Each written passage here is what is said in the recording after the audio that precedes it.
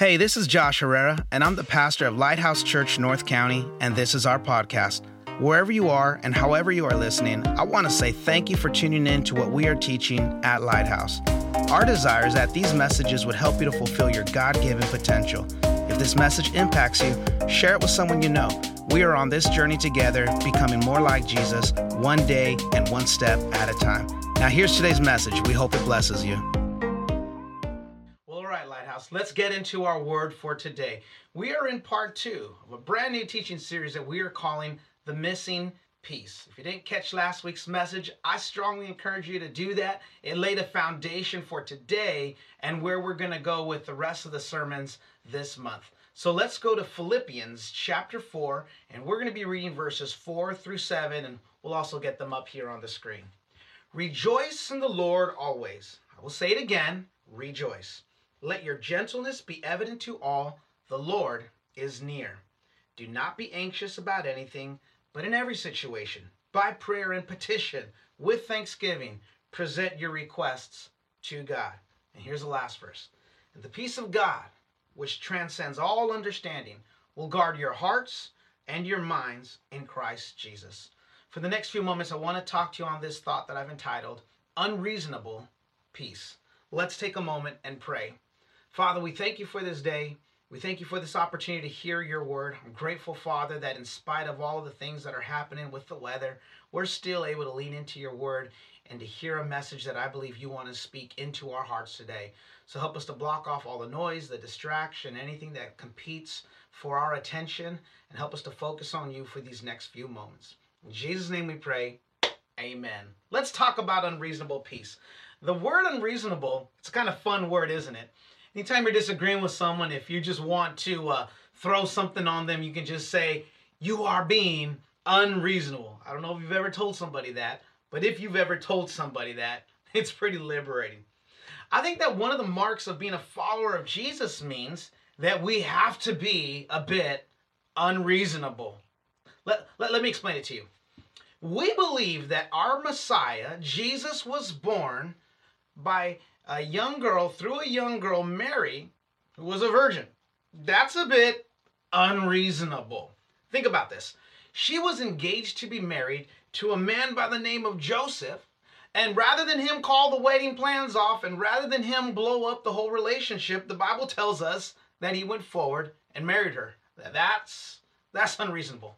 We also know that when he was born, King Herod, when he had learned that the Jewish Messiah had been born, because he wanted no other kings in the land, and he wanted to reign over the Jews, and he battled his own insecurities, that he went and had every baby boy killed under the age of 2 years old. That's unreasonable.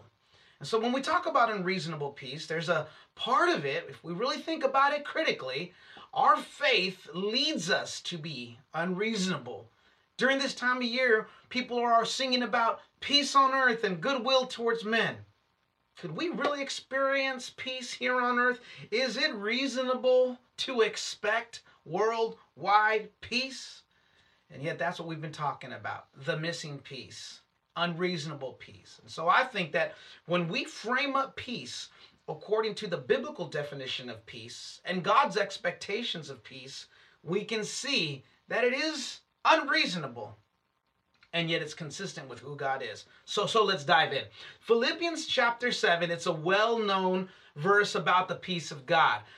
You might have gone into Hobby Lobby and you probably read that verse on a mug or it's on a frame about the peace of God passing all understanding. And here's what we learned last week. I want to remind you, peace is not the absence of conflict, okay? But it is also wholeness and completeness. That's what we call shalom, that Hebrew definition of what peace is. It's not just the absence of conflict, but it is wholeness and completeness, and that truly is the kind of peace that God wants for our lives. That's the depths of his love towards us. And so we're going to lean in on this scripture. We're going to examine it because I believe that if we are going to experience this type of peace, the peace that passes all understanding, there's some effort on our parts. There's some things that we should do to experience this type of peace. As a matter of fact, that verse 7 says, and the peace of God. And the peace of God. Meaning, it's bad English for those of you that are grammarians watching. You don't start a sentence with the word and unless you are looking at what comes before the preposition of that what comes before that. And that's what we're going to talk about. What comes before that type of peace? And that's important because what I see and what I want you to understand about peace is simply this. Peace is a promise. Peace is a promise. So there are things that we can do, and if we do these things, we will see God's peace in our lives. Are you ready to roll with me? Okay, here's the first one. Here's the first thing you need to do. You need to rejoice more. We need to celebrate more. Have you ever wondered why at Lighthouse Church we're constantly celebrating? Especially when I'm in the room, especially if I'm doing the announcements, I'm like, let's clap for this and let's clap for that and put your hands together for this. Why do we do that? Why do I love to do that? Well, think about it for a second. In the world that we live in now, and the climate of the culture of the day that we are living in now, there's a lot of cynicism around the church, isn't there? I think that the church's reputation has fallen on hard times. It was magnified, it was heightened in 2020 and the years that came afterwards, but there's a lot of cynicism around the church. And I'm not saying the church is blameless. Some of the reputation that the church has right now is earned. And so there's cynicism about the mission of the church, the values of the church, and of course, the church always talking about money. And so what we do to resist, what we do to push back against cynicism is to celebrate. And I'm going to get into the science of some of that, but I believe that the faith community, the community of Jesus followers in a world that is becoming increasingly more cynical, the church should be a community of celebration. The church should be a community of celebration. Think about it for a second. The news, it's bad. Social media, it's bad. Cancel culture, it's bad. Have you ever gone on social media and seen a bunch of strangers just fight with each other in the comment section of a post? I mean, people will lose their mind and they will fight with someone in a comment section who they don't even know. They don't know where they're from. They don't really know what their values are. They just hold a different opinion than them. And so they fight. What I see God in his word telling us to do here is he's telling us to step away from this kind of bad news. Step away from canceling. Step away from arguing. And step into a lifestyle of Scripture. Let's read that verse again. Paul said, rejoice in the Lord always. I love this part. And because he says this, I'm going to say it again. Rejoice. I love that. Paul was giving us an emphatic declaration that we should rejoice always, and then he wants to make sure we got the message, and he said, I want you to rejoice. He's calling the believers into a lifestyle of celebration. He's saying, don't get into arguing with people, don't become cynical, don't get mad at people, don't start canceling people, just celebrate more. Just laugh a bit more. Find a reason to rejoice a bit more. I said I'd get into the science, so let me do that. When you look at science and studies of the brain, we learn that for the most part, the majority of our brain is completely developed when we are coming out of our childhood. But there is one part of our brain that continues to develop into adulthood, and that is called the right orbital prefrontal cortex. It's elastic, and it's still developing well into our adulthood. So in addition to this part of our brain still developing, there's this part of our brain, the right prefrontal cortex, is also called the joy center. People refer to it as the joy center. And there's one author who wrote the following. I'm just going to quote it to you all. He said this: when the joy center of our brains has been sufficiently developed, it regulates emotions, pain control, and immunity centers. It guides us to act like ourselves. It releases neurotransmitters like dopamine and serotonin. And it is the only part of the brain that overrides main drive centers. So our brain has main drive centers. I'm gonna read it off to you, but this part of our brain, our joy center, can help our main drive centers. It shapes it, and here are those centers: food, sexual impulses, terror, and rage. Those four things, they're natural, but what the writer is saying, when you don't have enough joy in your life, those four things, the desire for food, sexual impulses, terror, and rage, they run our lives. So when there is an absence of joy, those things dominate and control us. But when we develop joy, when we develop this joy center, here's what happens. It becomes a strength. It becomes a strength. So let me say it this way. The more joy that you have, the less emotional you become. You're not going to be on a roller coaster of emotions because you have been exercising that joy center of your brain. The more joy you have, the greater your ability to control pain. Listen, we're all going to have pain in our lives. We're human. But we've got joy in our lives so that when pain hits, we don't go deep into depression. When pain hits, we don't go deep into having thoughts to harm ourselves or to harm others, because we're living a lifestyle of joy. Here's the last one, and I love this. The more joy that we have, we can actually push back against sickness in our body. Did you know that some people are just addicted to being sick? They just love being at the doctor, love being on medicine. And have you ever met anyone like that, where they are just so addicted to being sick? Now, let me give you an example of this. I'm gonna have some fun with this. This is a bit of a childish example, but I want to show you something, okay? I want to show you something. You can either be a Tigger or you can be an Eeyore. Now, I know you're probably thinking, Pastor Josh, are we really going to Winnie the Pooh? We are, because I think there's great application here. When you think about Eeyore, Eeyore was a downer. Have you ever met anyone like that? You're afraid to even ask them how they are doing. Have you ever met someone like that where you don't want to ask? Because you know if you ask them how they're doing, you better have about a good 35 minutes available to hear what they are going to unload on you. I think that's someone like an Eeyore, someone that just isn't using that joy center of their brain. They're not living a life of rejoicing. They're not living a life of celebration and joy. But this guy right here, Tigger, I love Tigger. Do you guys remember Tigger? Tigger actually had a song for himself. That's how much joy he had. I don't know about any of you if you have your own song, but Tigger had his own song. Let me read to you just the opening line of Tigger's song. It goes as follows.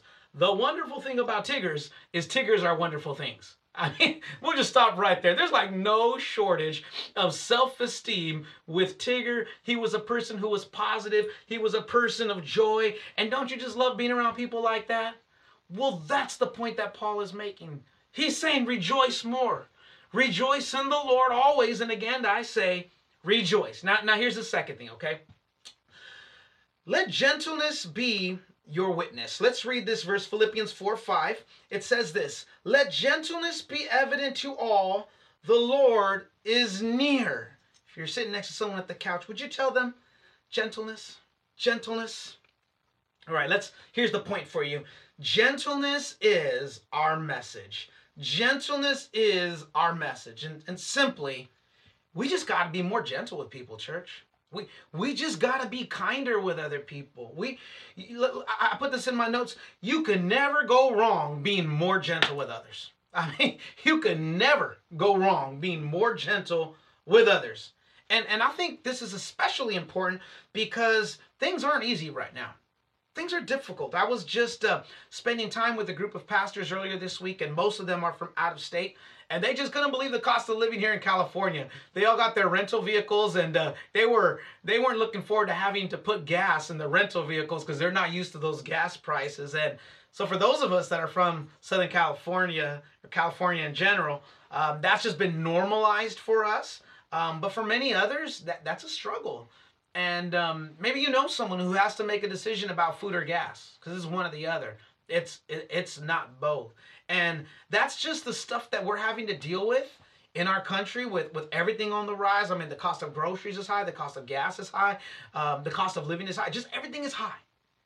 And what a beautiful thing that the Church of God can just be gentle with others. While so many people are suffering, while so many people are having a really hard time, we should be the community of people that model to the world that what this world needs more of is gentleness. We just need more gentleness. And I don't mean to sound like a dad right now, but I'm gonna do some of that. Like I'm tired of seeing people in the church who somehow justify their immaturity by not being gentle with others. I've met a lot of angry Christians. I've met a lot of Christians who justify their anger at other people simply because, well, they don't believe like me, Pastor Josh. Well, they don't vote like I do, Pastor Josh. And they have different world values than I have, Pastor Josh. I understand all of that. But you still got to be gentle with them. You still have to model love to them. I love this tweet by Pastor Rich Villodas. I'm just going to read it to you. Pastor Rich Villodas, he pastors a church in New York City, and he said this: "It's a really curious evangelism strategy to despise the people you are trying to convert to Jesus." I'll say that one more time. It's a really curious evangelism strategy to despise the people you are trying to convert to Jesus. Lighthouse, can I just encourage you? Be gentle. Just be kind. Watch what happens to other people when you are gentle to them. Watch how it makes them feel. And here's the kicker. And then watch how it makes you feel. When you are gentle with them and you see it light up their life, watch how it lights up your life. Let me read you a verse. John 13, verse 35. It says this: "By this everyone will know that you are my disciples, if you have love one for another." The way that we know, more importantly, the way that this world knows that you are a follower of Jesus is simply that you would love one another. All right, let me get to my last thing here. It's simply this. If you're writing notes, take this down. Pray about everything, okay? Pray about everything. I recently read a book, and I think you should too. It's called "I'm Worried About Everything Because I Pray About Nothing." It's a great book by Pastor Chad Veach, and it's simply talking about how we need to pray more. And that's found right here in this verse, Philippians chapter 4, verse 6. It simply reads as follows: "Do not be anxious about anything, but in every situation," tell your neighbor, every situation, "by prayer and petition, with thanksgiving, present your requests to God." You know, last week I talked about how anxiety is on the rise and how it continues to rise more and more as we live in a world of comparison, and we're constantly comparing ourselves to others. And I think that it's going to continue rising because we don't know how to pray, church. We just don't spend enough time praying. When we pray more, not only going to push back the feelings of anxiety, but again, these are the things that are precursors to experience the peace of God. We've been talking about the things that we should do more. We should rejoice more. We should be more gentle.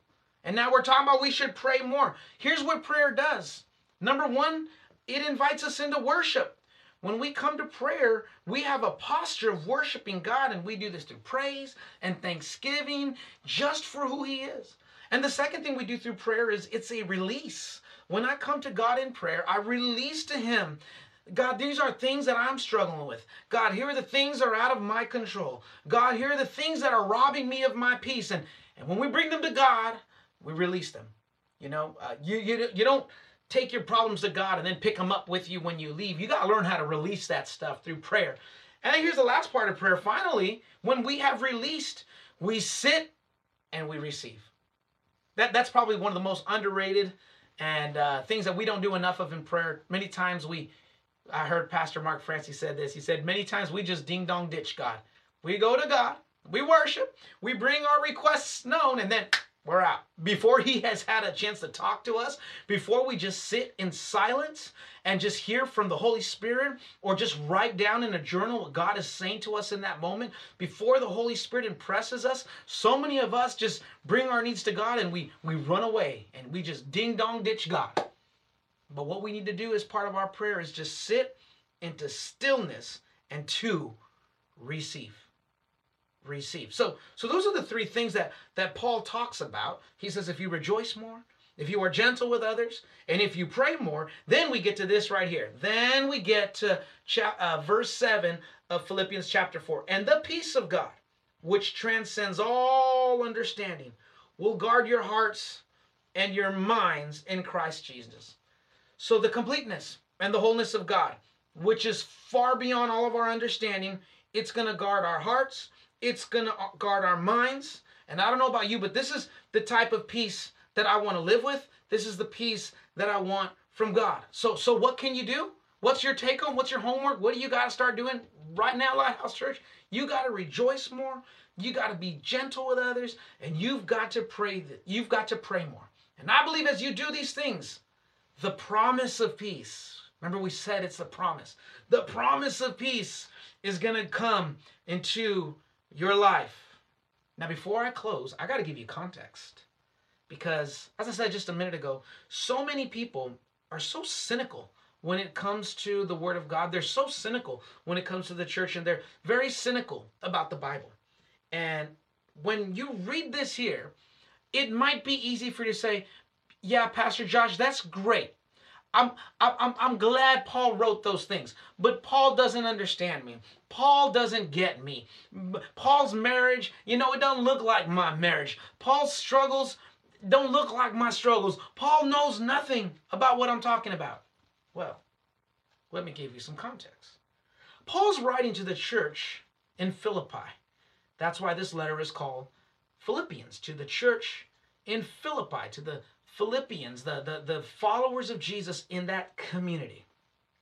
Now, that community started by Paul. If you go back into the book of Acts, you'll actually read that Paul went into Macedonia with Silas on one of his missionary journeys, and they were preaching the gospel, and they were starting the church there in Philippi. And they were arrested for doing that. They were arrested. They were thrown in the jail. And the book of Acts, it's a well-known passage of scripture where we read that Paul and Silas at midnight started praising God. They started singing songs. They started exalting God and rejoicing. And when they did that, the Bible said there was like an earthquake that happened. And it said immediately the doors of the prison were open, and the chains on Paul's wrists and the chains on his ankles, they all fell. And they could have just got up and left at that moment.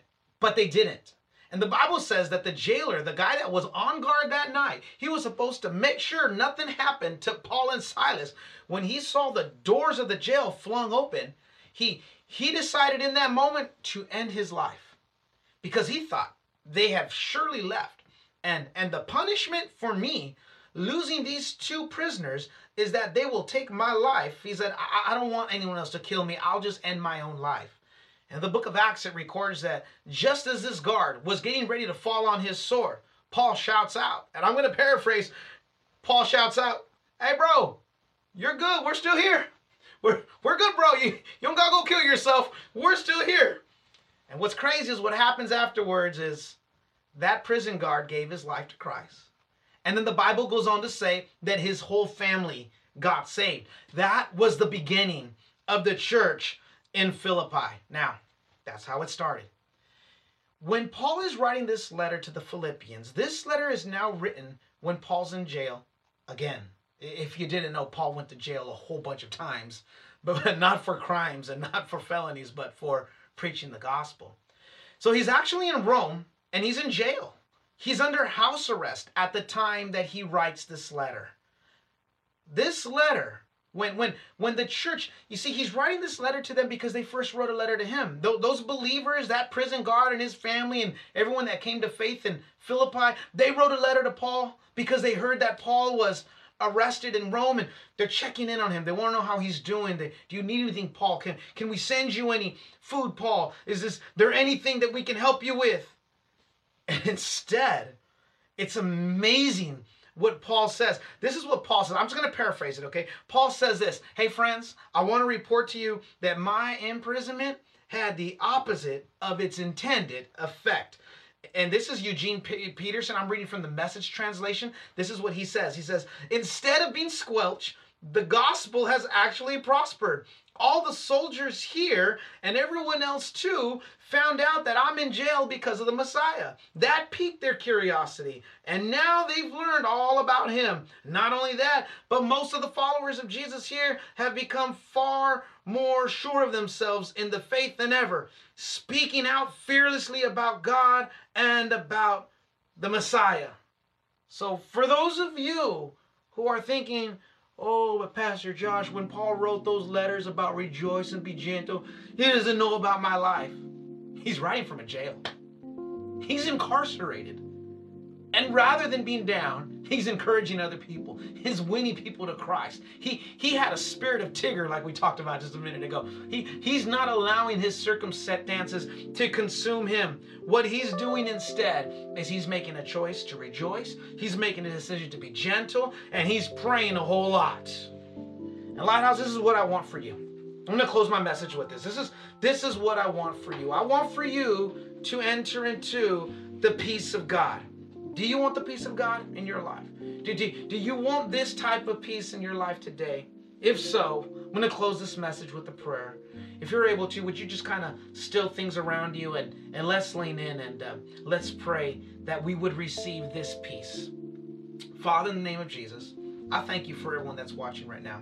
I thank you for everyone that has tuned in today or they're watching throughout the week. And God, unfortunately, we couldn't meet in person this Sunday, but here we are anyway. We're pressing in, we're leaning in, and I'm grateful, Father, for everyone that is watching this now.